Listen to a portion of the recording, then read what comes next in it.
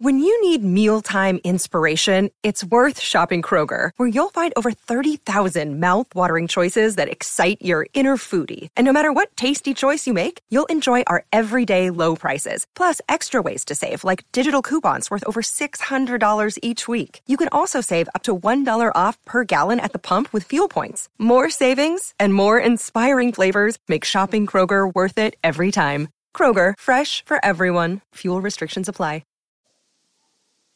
What's up, Kings fans? If you haven't heard about Anchor by Spotify, it's the easiest way to make a podcast, with everything you need all in one place. Let me explain. Anchor has tools that allow you to record and edit your podcast right from your phone or computer. When hosting on Anchor, you can distribute your podcast on listening platforms like Spotify, Apple Podcast, and more.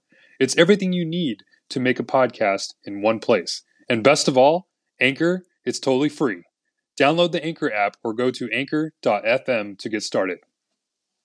This is for you, Kings fans, wherever you may be. All the frustration and disappointment of the past is gone. The 45-year drought is over. The Los Angeles Kings are indeed the kings of the National Hockey League. They are the 2012 Stanley Cup champions. Cleared away by the Kings, picked up by Martinez. Martinez to Clifford, feed to the right side to Foley with a shot, save, rebound, score! Alec Martinez has won the Stanley Cup for the Los Angeles Kings, and royalty reigns again in the NHL.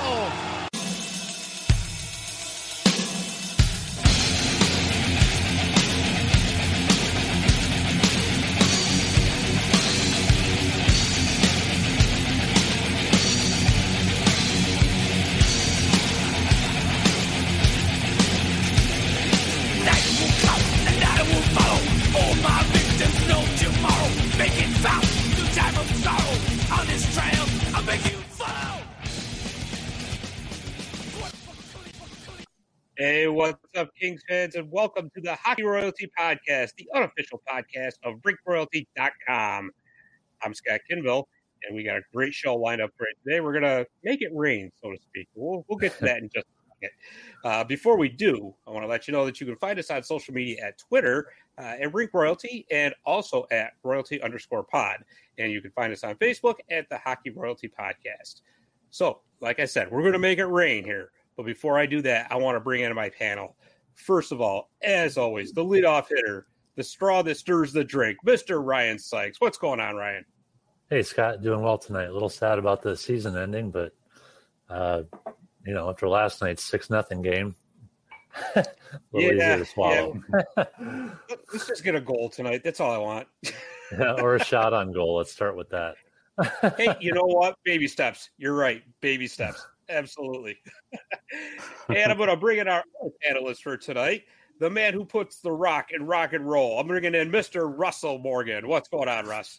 Man, these intros are getting better and better every time I'm on here. And I didn't even think about this. I like it. Not too much. Yeah, I mean, you'd be surprised what rattles around inside of my head. But oh, man. But before we get any further into that, like I said, I want to bring our guest in. Our guest is the AHL beat writer for NHL.com, and he also contributes for EP Rinkside. I'm talking about the one, the only, Mr. Patrick Williams. Thanks for coming on, Patrick. Hey, guys. Thanks for having me.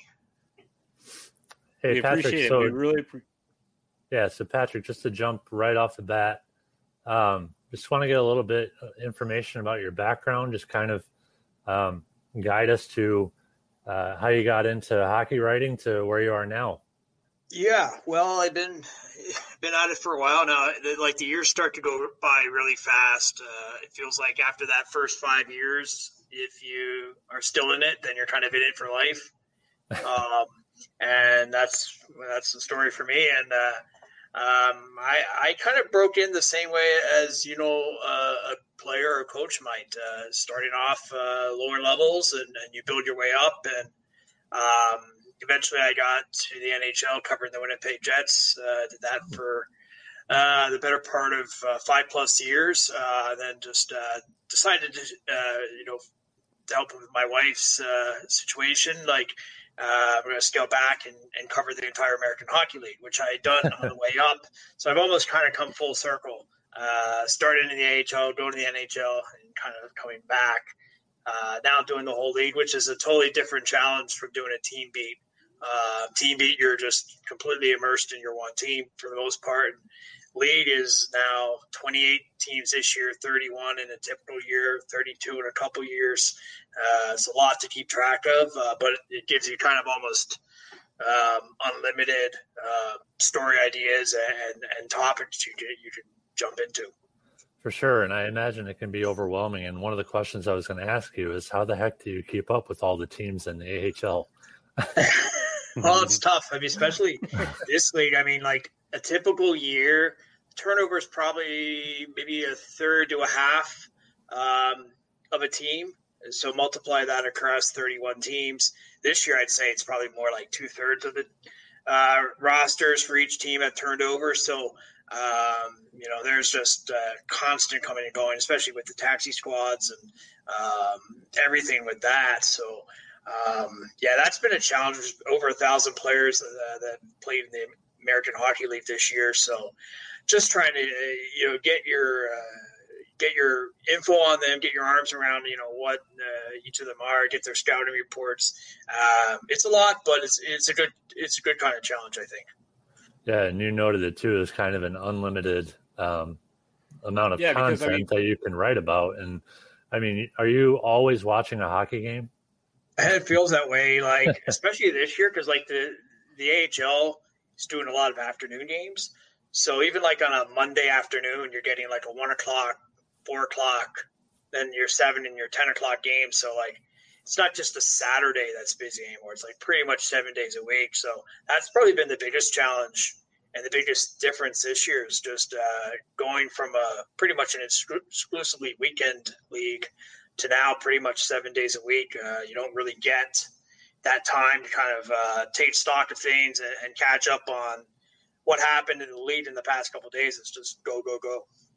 Yeah, and you noted it too, the weekend, this coming weekend, I believe the Reign have their final 2 games, but I just wanted to get your thoughts on the AHL playoffs. Obviously, it's just going to be the Pacific Division. Mm-hmm. Just overall, what are your thoughts on that? And I guess what are other players saying about it? Well, that's funny you asked that. I mean, I think a lot of players, it's a tough ask for them right now because you don't get paid for the playoffs, ever.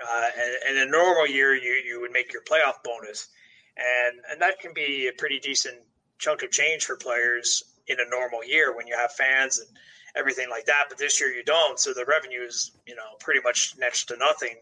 So players more or less are having to kind of eat that cost on their own and stick around for another few weeks. So that's a little tough for them. I do think once they get into the middle of it, then that goes off to the wayside a little bit and it becomes more about just playing. So I think they'll be okay with it once they get going. I know there's some grumbling now, but I think it's a fun concept. I mean, just best of 3 really does allow for any one of the 7 teams to have a shot. Yeah, for sure. And I mean, speaking of shot, I mean, the Reign they're a very different team than when they started out the season. I believe they had one win in their first 13 tries. And obviously they're going to get Quentin Byfield back for however long. I believe it's win or go home in the playoff format. Just wanted to gauge your thoughts on what you think the Reign's chances are at potentially winning the division. Yeah, I like their chances really probably as much as anybody. Maybe San Diego and Henderson are kind of, for me, the big competition there. But when you look at what the Reign have done, I mean, for my money, they're the most improved team by far. From what they were at the beginning of the year, kind of just a disorganized group.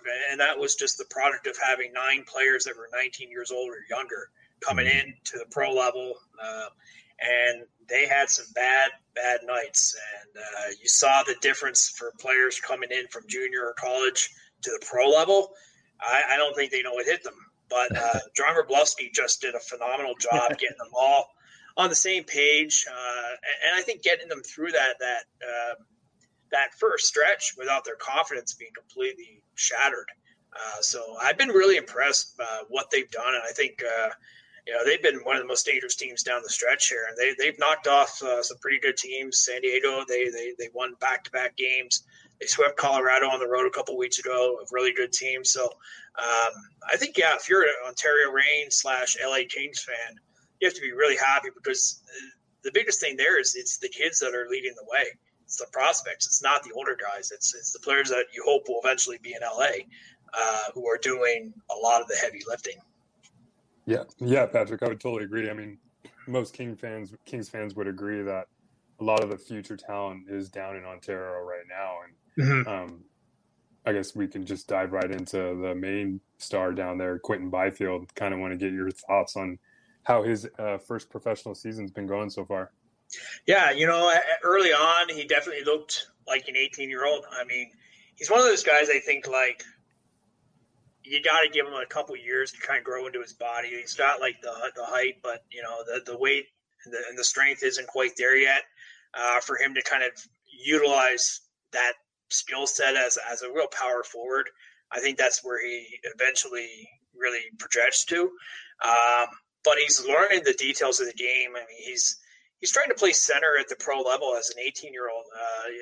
The American Hockey League I think it's a far better league than people give it credit for. It's one step down, but there's a ton of guys in this league that have played pretty substantial NHL games at a different point, and you're coming in as an 18-year-old.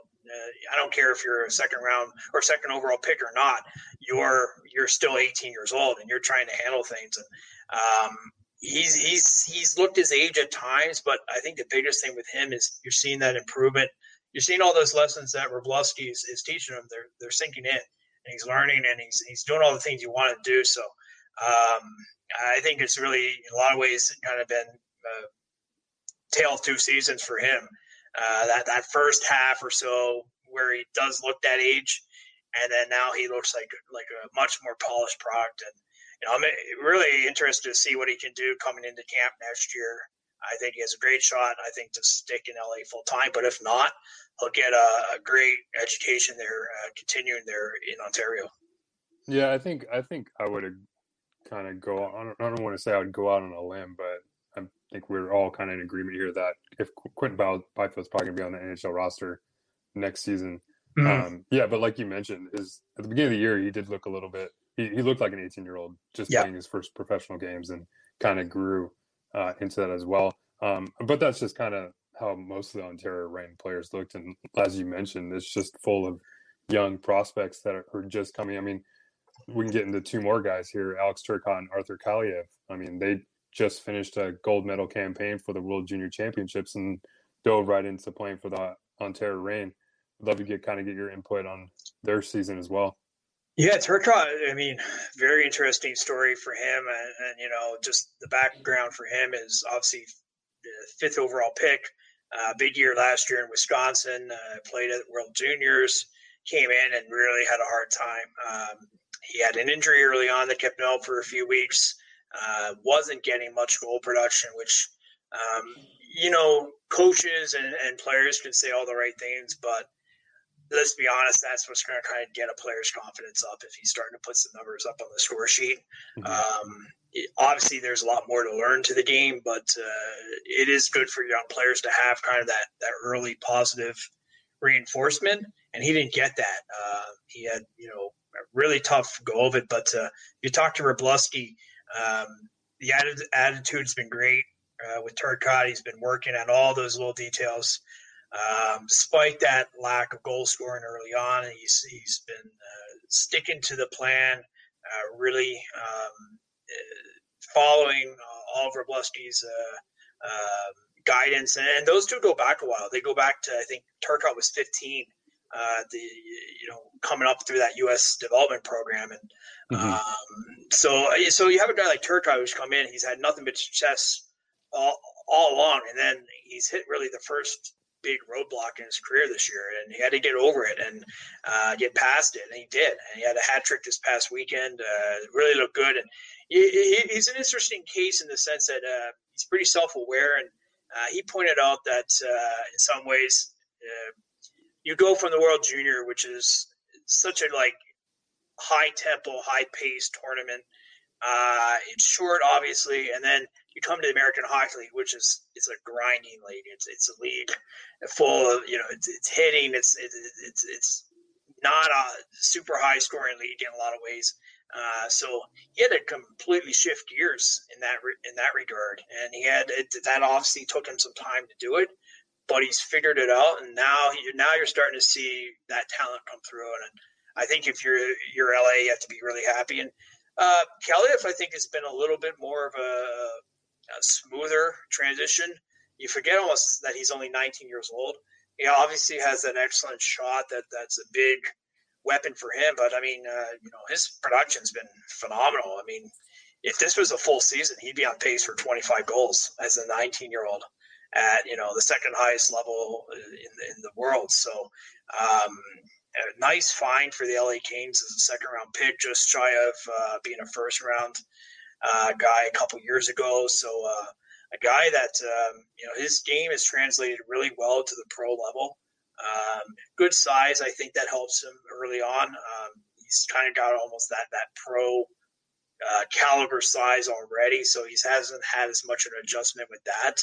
And real positive returns for him as a rookie. I mean, for a guy who would normally be in the OHL still to come into this league and really be on pace for a 25-goal season is, I think, just really encouraging if you're LA. And I want to, Patrick, I want to jump back to Alex Turcotte for a second. With Trevor Zegras coming up, Cole Caulfield coming up and doing his thing, and then Alex Newhook coming up at the end of the season.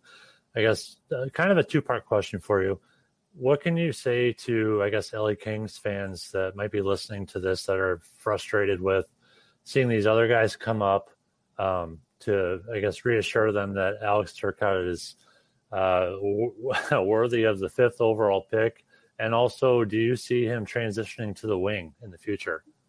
Yeah, that's an interesting question.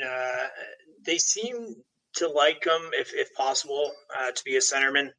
I think it's one of those things. I mean, you saw with Zegras, for example. Zegras had that similar thing where going from the wing to learn how to play center. And if you talk to any player, I mean, they'll tell you playing center is just so much more work. I mean, it's just a lot much more detail you have to be aware of, and kind of your spatial awareness and everything.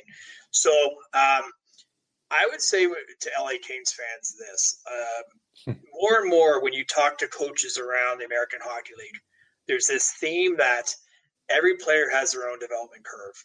And that sounds obvious, but for the longest time, that was not something that was the norm in the American Hockey League. It was like, if this guy's not ready in 2 years, pretty much let's write him off. Now there's a little bit more of a realization that, hey, it may take 2, 3. There are guys that take 4 years. You look at Carter Verhaeghe in Florida. He had a long haul. He went from Toronto to the Islanders to Tampa system all before he was about 22, 23 years old. And it took him a while to finally figure it out, but he did. And now he's become a pretty productive player. Yanni Gourde, the same thing in Tampa. So, it's one of those things where there's really not a one-size-fits-all approach anymore. And I would just say that with Turcotte, he's 20 years old. I mean, he's a rookie. He's a young kid still trying to find his way. But I think for LA Kings fans, I would take solace in the fact that they pour so many resources into player development now. The skills coaches that they get. This is not like, your AHL maybe 15 years ago where you had maybe head coach and assistant coach if you were lucky, and that was it. And you might see somebody show up twice a year. Now you're getting daily coaching almost on just all the small details. So I think it's really exciting if you're an LA Kings fan with Turcotte and then that whole other group as well. And then jumping back to Kaliev real quick, I guess assuming the CHL rules go back into play next year for the age 20 season, Do you see Kaliyev making the jump to the NHL, or do you see him going back to Hamilton? Well, he should be eligible next year. He's a 2001, so that's the good thing for LA. But yeah, that is a major issue right now across the hockey world, certainly for the American Hockey League, is that CHL development rule. I mean, it caused a situation this year where the Carolina Hurricanes had to send the American Hockey League's leading scorer back to junior halfway through the season, which has to be a first in any hockey league's history where the leading scorer in the league is essentially demoted. For Kaliyev, I think, maybe you'd like to give him one more year or half a year in Ontario just to kind of smooth out some of those last little parts of his game, the defensive play and things like that. I mean, I think he definitely has a scoring touch. He's done so at every level. He even had a goal in his only game in LA. So he has a nose for the net. And now if you could just, kind of tie up those loose ends in his game, I think that's generally the best way you can do it. If you look at the best player development systems like Washington and Tampa, one thing they tend to do is they let players stay a little bit longer than maybe they even have to, rather than bringing them up too soon. So they err on that side, and it tends to work out really well that once you do call a player up, you want to keep them there and not kind of put them on that, back and forth yo-yo that you see some other teams do when they get a little bit impatient with their prospects. Yeah, and I'm sorry about that. I have too many prospects in my head. He turns 20. Yeah, he turns 20 in June. So yeah, I've completely forgot about that. Yeah. He will be age eligible. But that's an LA problem, having all those high end prospects for sure. Yeah, it's not the first time that's happened either. Problem. Yeah, exactly. That'll be a Byfield problem. But just another last follow up to Arthur Kaliyev. The big knock on him has been kind of the defense and skating right now. I know John Wroblewski has said in the post-game media calls that he's kind of applauded Kaliyev for making the efforts in his defensive strides this year. I guess, no pun intended, but strides. Has his skating improved that you can tell? Yeah, I mean, it's a little hard now because we're kind of like socially distanced, watching through video. I think he's got enough skating. I mean, he's never going to be, the best, or he's never going to be like a Trevor Zegras type skater. But I think for what he is, I mean, I think especially with the teaching he's going to be and is getting in LA, I think you can get him up to at least a par where it's not necessarily an asset, but at least it's not a detriment. And I think if you can get him to that level, I think that would be a victory. And it's funny that, I talked with Wroblewski about that one time after a game, and just more about the issue of skating in general. And we hear skating nonstop now as such a huge part of the game, and it is. And I asked him, if a player's skating is not up to par, is that kind of a fatal flaw in his NHL chances? And Wroblewski didn't think it necessarily has to be that, if you can get it up to at least a passable standard, and then just really accentuate your other strengths. Like if a player's got great size, or if he's got, great on ice vision, or whatever your strengths are, if you can at least get that skating to be adequate, then all those other assets can really kind of take over. So I was kind of encouraged to hear that from Wroblewski, that, that a skating issue is not necessarily, the end of the line for a young player. And so I think for a guy like Kaliyev, for really anybody in that LA system, that has to be encouraging, that, they won't automatically rule you out if your skating is not maybe up to an elite NHL caliber level. Well, when you have a shot like Arthur Kaliyev's too, that kind of helps. Yeah, that does help. And yeah, there's a lot to like about his game. Then, if you can kind of work around his weaknesses, then, and that's something, again, that's become a lot more prevalent, I think, in the American Hockey League in terms of player development, is allowing players to focus on some of their strengths, not just completely just tear them down with well, you can't do this, you can't do that. Just real quick, Patrick, just to wrap up on Kaliyev, I can't talk about these guys enough, apparently. What kind of what pro comparison or player in the NHL do you see Arthur Kaliyev kind of being the finished product? Ooh, that's a tough one. I see him a little bit similar to a Verhaeghe, just a guy with some raw talent that needs to be harnessed. I think he's on a much faster trajectory, but I think, if you could get him up to a Verhaeghe standard, I think you definitely would take that as a victory if you're the LA Kings.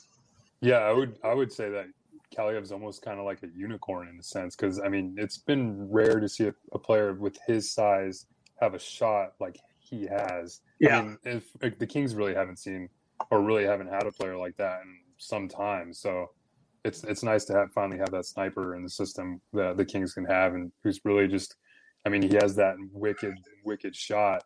And if doesn't have that skating ability, that's totally fine. I mean, let him do a little cheating a little bit, and kind of his offensive production will make up for any type of lack of defensive production or whatever he has.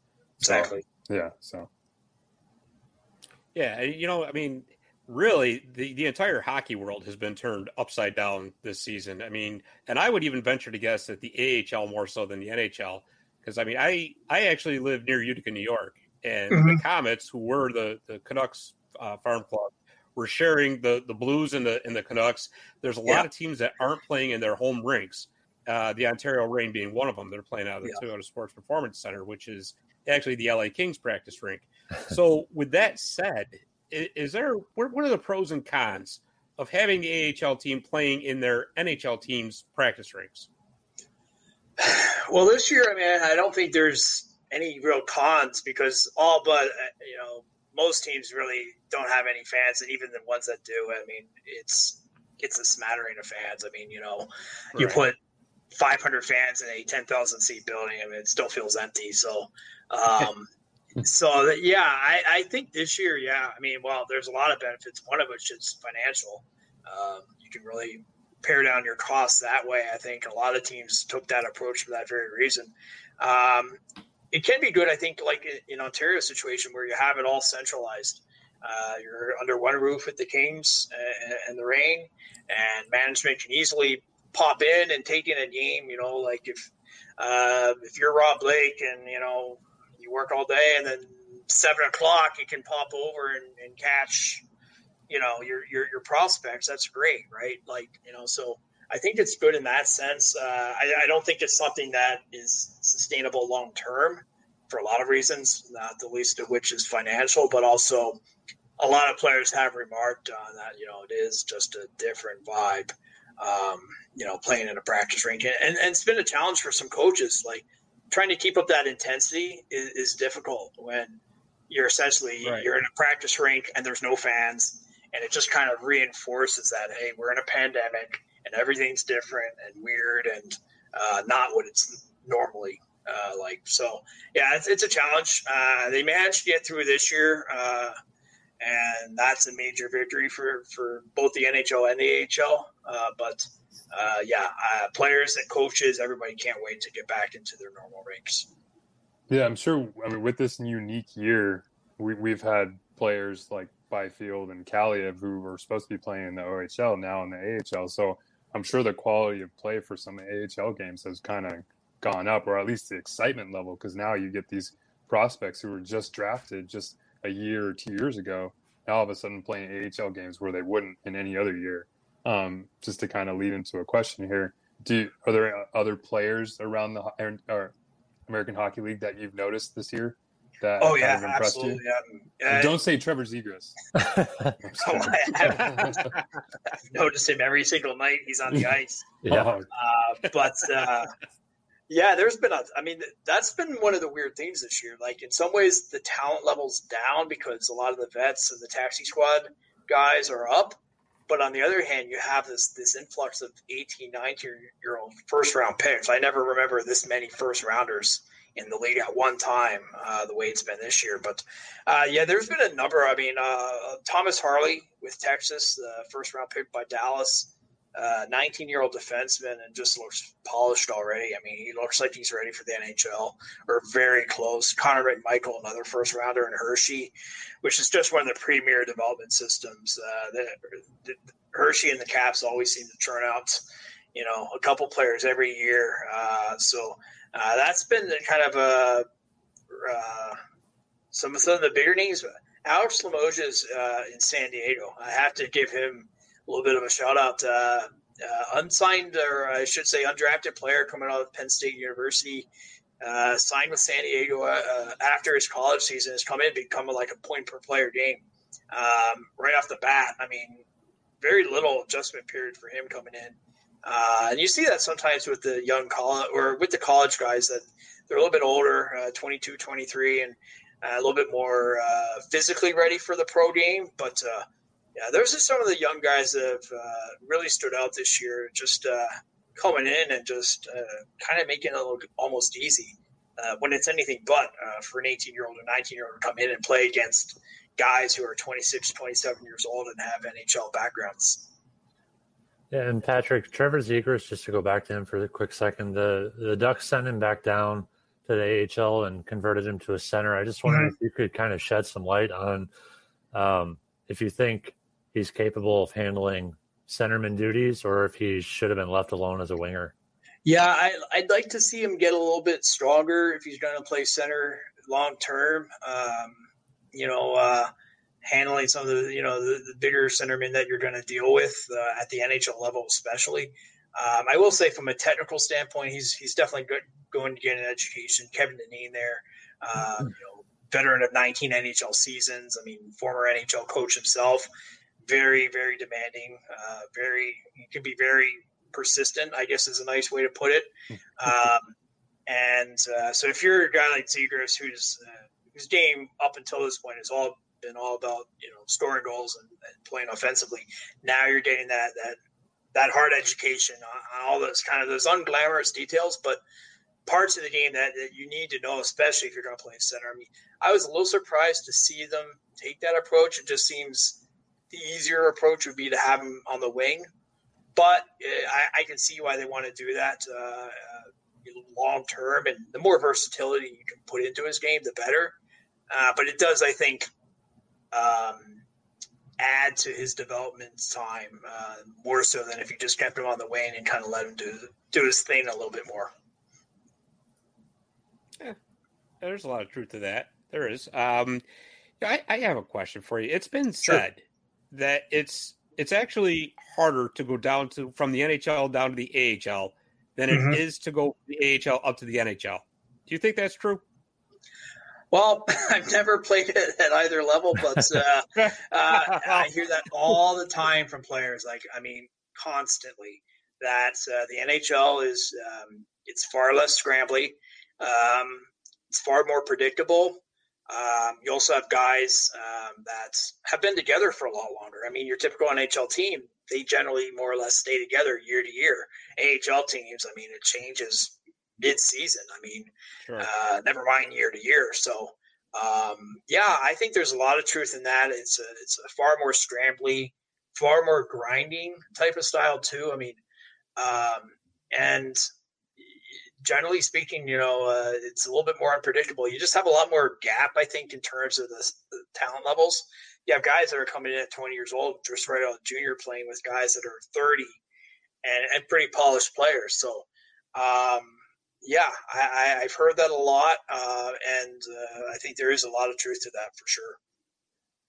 Yeah, I mean, and plus, if there's a guy down there from the that went from the NHL down to the AHL, of course, a younger player is going to want to try to make a name for himself by making a play against that guy who's in the NHL or whatever. Exactly. Right. You get more guys running around. You get more guys who are, frankly, kind of on their own page, kind of playing for themselves. So that's a challenge. Whereas in the NHL, if you do that, obviously you're not going to get away with it. I mean, you're certainly not like a Joel Quenneville's not going to put up with that. That's a real challenge. I mean, it's the same. You hear players that go down the ECHL from the AHL, even more so. So kind of like every level you go down, actually in a weird way becomes a little bit more difficult because it is that much more unpredictable. And not to mention the pay cut. Nah. Oh, yes. Absolutely. Oh, man, that's funny. So actually, we do have some listener questions here for you if you would be inclined to partake. All right. So the first one we got is from Richard Sarabia, and I have to say this every time he submits a question because I love it. It's Dirty Harry. That's his Twitter handle. I love it. I can't help it. I have to say it every time, just so you know. So anyways, he's got a bunch of them. So I'm going to start off with, let's see. Will there ever be a TV deal done that will expose the AHL and grow the league even more by showing rain games on Bally Sports West alongside the Kings games or ESPN? Ooh, I can't speak to Ontario specifically. I know that television, a real widespread television deal is a major goal for the American Hockey League. It's tough, and they've had some success. They've been on NHL Network in the States. They're on TSN, RDS across Canada at different points, but they don't have kind of that consistent television presence that I think you need in this day and age. But it's a challenge, and the CHL has that, but the AHL's kind of lacked that through the years. So they're working on it, but as usual, it's a question of making the money work. Well, yeah, I mean that's just it too, and some arenas just aren't equipped to for television either. That makes it kind of tough, So he also wants to know, how cool is it that there won't be a Calder Cup awarded, but there is a playoffs in the Pacific? And how good do you think the Reign will be next season with all the experience they got and talent they have right now? I think it's great there's a playoff of some sort. I mean, it's, at least it kind of like brings the season to a little bit more of a natural end. I know a lot of teams right now are kind of saying that, it's weird. Like you take Hershey, for example. They've just been on a roll. They're really hitting their stride. And then this weekend, it's over. And everyone just kind of goes home, and that's the end of it. So if you can at least have kind of a more normal ending to the season, even if it's not a true Calder Cup playoff, I think that's ideal. And what was the other question?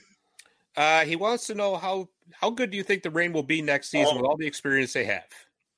Well, yeah, assuming they don't completely graduate everybody up to the LA Kings. If you can at least keep some of those high-end guys down. That's what we want, Patrick. A little bit longer. I would imagine they would like to probably add at least a few more veterans than they did this year. I mean, this year the veteran market was really tough. Teams just didn't have much interest in doing that. So if you could supplement that a little bit more, like get another Cameron Gaunce or two in the lineup, guys that are just really, at this level, they're top high-end players, and they just make everything move a lot more smoothly. Yeah, I think Ontario, I mean, the AHL is always difficult to predict just because of the turnover, but I think Ontario absolutely, given their growth this year, next season could really be a dangerous team. Yeah, because I was thinking about something when you guys were talking about the Reign earlier, and I'm just speaking for me, but this year, the Reign came in with such high expectations, given all the high-end prospects that were obviously going to be playing for the team. And people don't realize that when you have players that young, you have to get them some kind of experience. They're not just going to show up on the ice and go 12-0-0. Absolutely. Yeah. And I think, again, this is a case where people underestimate the American Hockey League, and everybody kind of just thinks, this is just a place we'll put a guy for a week or two and he'll dominate and he'll come up. Yeah, for every Trevor Zegras that comes in and puts up some big points right away, there are a lot of young players, high-end first-round, second-round picks that really struggle. I mean, again, like this is a case where these guys have never really had anything but success in their careers. Now they come in this late and they kind of get their head handed to them, the first month or two. And it's a wake-up call for a lot of them. Some of them don't get that wake-up call, and they kind of just never really go beyond that. And that's how you end up with your first-round picks. But those guys that really stick with it are the ones that end up getting over that wall and eventually making it to the NHL. Yeah, and Patrick, while we're talking about the Reign, if there's one player besides Byfield, Turcotte, or Kaliyev that's maybe kind of surprised you the most this season, Who would that player be? This is an easy one for me. I'd say Boko Amama. Oh, wow. Yeah. You know, like he kind of got pegged as, well, he's just an enforcer, right? And he's shown a nice offensive touch in his game this year. You know, he has 6 or 7 goals through about 30 games. You know, he's shown that he can be a real, not just serviceable, but competent, downright competent player at this level. And I think he's an example of you know, players so often kind of get slotted into a certain role, or they get labeled as, well, he's just this or he's just that. And yeah, I mean, obviously he's a real heavyweight in this league, but the guy can play. He has some real skill, and I think now that he's getting a little bit of a chance to showcase it, and he's a great case of a player that's had a little bit longer development curve. I'd like to see him get a shot at the NHL level just a bit and see what he could do. I mean, I think you know, there's enough talent there that you know, he's a player that, you know, in a situation where there's so many first and second round picks and guys that are seemingly on the fast track, a guy like Amama is a little bit more of a success story in the sense that it really illustrates the need for patience with young players, and that you can't just necessarily write them off a year or two into their pro career. So yeah, he'd be my pick for a guy that I think has exceeded expectations and actually shown that, you know, I think has at least an outside shot at the NHL.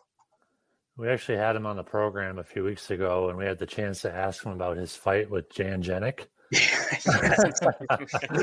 Which was, we had got the video, and it was our pinned tweet for the longest time. So we had a fun chat with him about that fight. Yeah, it was a pretty fast fight. Fast hands, fast fight. I mean, yeah, he's I'd put him up against any heavyweight in this league. I mean, I haven't seen a better one, put it that way. You know, it's kind of a throwback. You know, you're more like your AHL 15 years ago than your current day AHL. But yeah, he's shown that he's more than just a guy that can drop the gloves. Yes, he has. He certainly has. So to finish up with Richard's questions here, the last couple here. If the Gulls and Reign are the final 2 teams in the playoffs, can it be best of 7 instead of 3 games, since it's the best rivalry in the AHL? And I'll just finish up here with him. He also wants to know, with Seattle coming in, will there be another realigning of the divisions? Okay, well, yeah, I second that. Yeah, can we get a best of 7 if it's in period of San Diego? Because it is by far the best rivalry year to year, no matter if the players change or not. For whatever reason, they just seem to get at it every time and have that intensity. I mean, it's kind of that Pacific Division in general has that level of intensity that I don't necessarily see elsewhere. But they're kind of the peak of that division. So that's the first thing. And as far as Seattle coming in, so yeah, fall of 22, supposedly, and I put that in capital letters, Palm Springs is supposed to come in. Now, they've had a heck of a time getting their building going. They were originally supposed to break ground in February 2020. That plan got scrapped. As of now, they still have not broken ground. So they would only have 17 months to put up what's going to be like a $250 million building, which does not seem like all that much time to do that. So, but if they do come in, I do think, yeah, you'll see a realignment of some sort. I think you would probably see Colorado go to the Central Division. Maybe an outside chance that you would send Tucson. I think that's less likely. But that would at least prevent you from getting a little bit too top heavy, because you have to remember now you have Abbotsford coming in with the Vancouver Canucks. So they're going to take a spot up in the Pacific Division. So all of a sudden it's getting pretty crowded out there on the West Coast. You know, this is no longer the traditional AHL that's Eastern heavy. It's like the old IHL now. Yeah, it really is. It's great for hockey. It's great, especially out here on the West Coast. I mean, there's some excitement around the Reign, and when the Reign when fans were allowed in the buildings, the fans over in Ontario, those games were fun to watch and fun to go to. You get those $2 beer nights, and that'll get the crowd going. Yeah, it's been honestly one of the best things I think that ever happened in the American Hockey League. It just opened up a whole new market for the league, and I saw that last year at the All-Star game out in Ontario, and how the fans there really gravitated toward that. And it was really the first time I think fans on the West Coast got to see some of those Eastern teams, and but you had fans coming in from Stockton and Tucson and everywhere, San Diego, obviously. So yeah, you're building that same strength on the West Coast that you've always had back east. Yeah, and Russell, I think those games were fun because it was $2 beer night. From what I remembered it. Yeah. As long as you had a ride home. I wish that the Western teams could play the Eastern teams more often. I know it's travel logistics is a nightmare for that, but yeah, someday they'll be able to work that out. You know, I would say to fans, just remember this: a road trip like that. Let's say you go out for a week, you're probably looking at 6-figure cost. Yeah. So that's a tough. Yep. Especially now coming out of a pandemic, it's going to be even tougher. But I do agree. It would be nice at least to see a little bit more East-West now and then, just to kind of give the schedule a little bit more variety. But maybe someday, right? Right. And Patrick, I believe Henderson is just about getting close to having their venue completed. Is that correct? Yeah, that building has gone up amazingly fast. 6 months, and they have pretty much the entire framework of the building up. That's another building that's going to be just phenomenal. I mean, it's hard to believe it's the AHL sometimes. Like, I'm used to still kind of the old school, like the Uticas of the world, like small, like throwback type buildings. And now you're getting these places that are just like these palaces. I mean, you look at Ontario's building. I mean, that's one of the nicest buildings in the league. And so you got it. That's what I like about this league. You get some variety. You get the nice flashy buildings, but you also do get your throwback buildings like a Utica, a Syracuse, a Rochester. Right. That kind of gives you the best of both worlds. And in Utica, you can get chicken riggies and greens and tomato pie. Just bring your Pepto. That's all. Utica, is for my money, probably the top environment in the league. I mean, that's just man. You can go there like on a Wednesday night, like in January, and they're playing, Syracuse for the 75th time of that season, and the fans are still pretty wired. It gets a little intense. It does. And it's really been one of the best success stories because, when they came in, and really it had been like 20 years since they had the AHL. I don't think anybody really knew what to expect. And then they're coming in with kind of not a natural affiliation like Vancouver. And they came in, they just killed it. I mean, right off the bat. And ever since then, I mean, that's why they got that New Jersey affiliation now, because like teams want to be there. Like, right. You got to just credit Robert Esche and the fan base there with what they've done. I mean, they came in, they took a building that was, hadn't hosted high American Hockey League level hockey for 20 years, a market that, nobody knew what to expect. And they came in, and now they have the renovations in the building, and they're just, they look like they're a long-term member of the league now. It doesn't look like, they're no longer a question mark. They become a big success story. Oh, definitely. And, getting that building renovated was key because, I mean, it was falling apart. Yeah. But so we got another person here who's got a question for you. And I hope I'm going to say this correctly. It's Stephen Ferracoli. I think that's how you say it. Okay. And we're going to go outside the rain. We're going to come back east. He wants to know. Okay. So do you think that Syracuse Crunch head coach Ben Drew will draw interest from an NHL team this season? Or do you think he is in the perfect situation in the AHL? Well, depends who you're asking. If you're asking the Tampa Bay Lightning, I'm sure they think he's in a perfect situation. Right. He's done a phenomenal job there developing players. I mean, gosh, it seems like 4 or 5 guys every year go up and not only go up to Tampa, but like make a difference there. And, it's not just your first rounders. It's guys that come in as like a Yanni Gourde who came out on a PTO from the ECHL.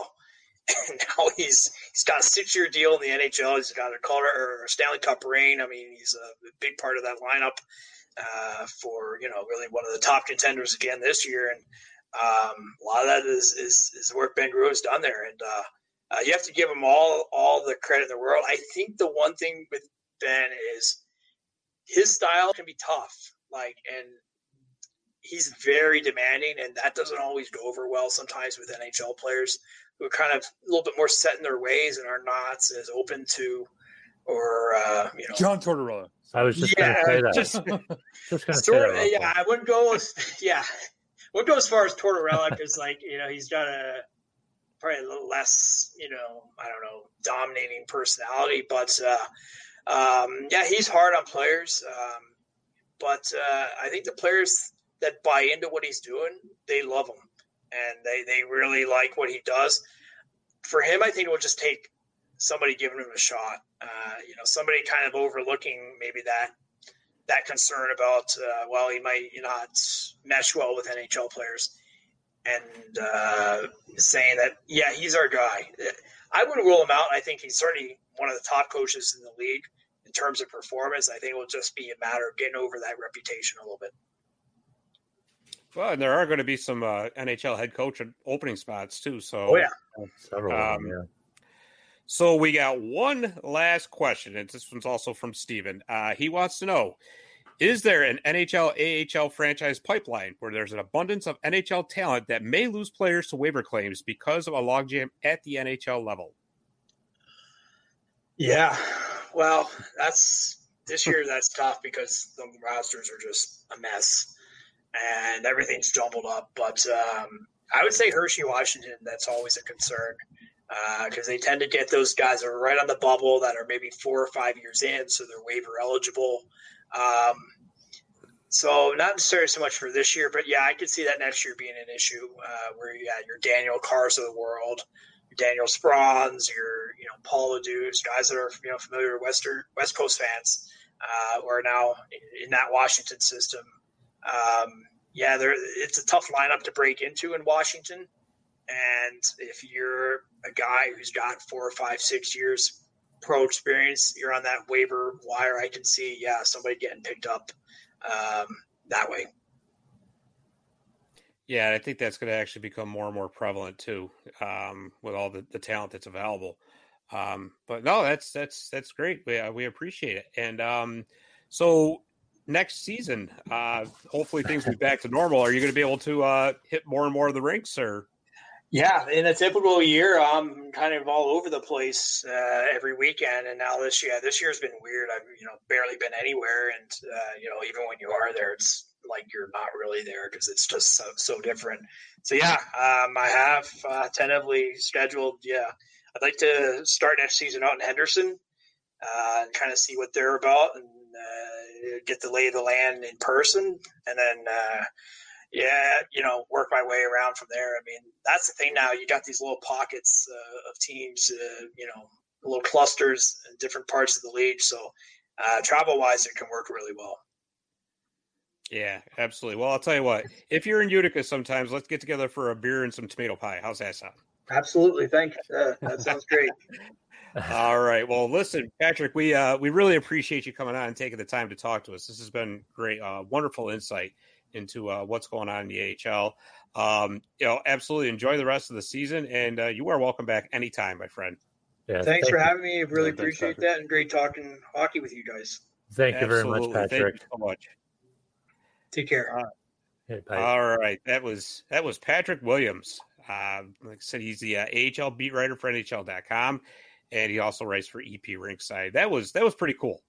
That inside look into how the things are going in the AHL this year, because it's been topsy-turvy, for lack of a better term, I guess.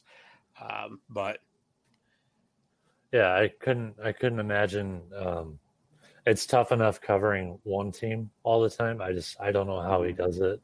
Covering all of them. I know. I feel like I'm constantly watching games. Well, I mean, it's cool now. I mean, with me on the West Coast, I remember when there was the Manchester Monarchs, and I never got to see a Manchester Monarchs game. I wouldn't even remember where to go see it online or anything. And now we have Ontario Reign, we have the San Diego Gulls, and now Henderson, and now Palm Springs even. And the West Coast hockey is growing, and it's really cool to see. It is. It absolutely is. Well, guys, guess what? Our LA Kings are playing their last game of the season right now. It's the start of the second period, and they're winning 1-0. I know they scored on their fourth shot of the game. Walker, our man. That was a nice little breakaway he had.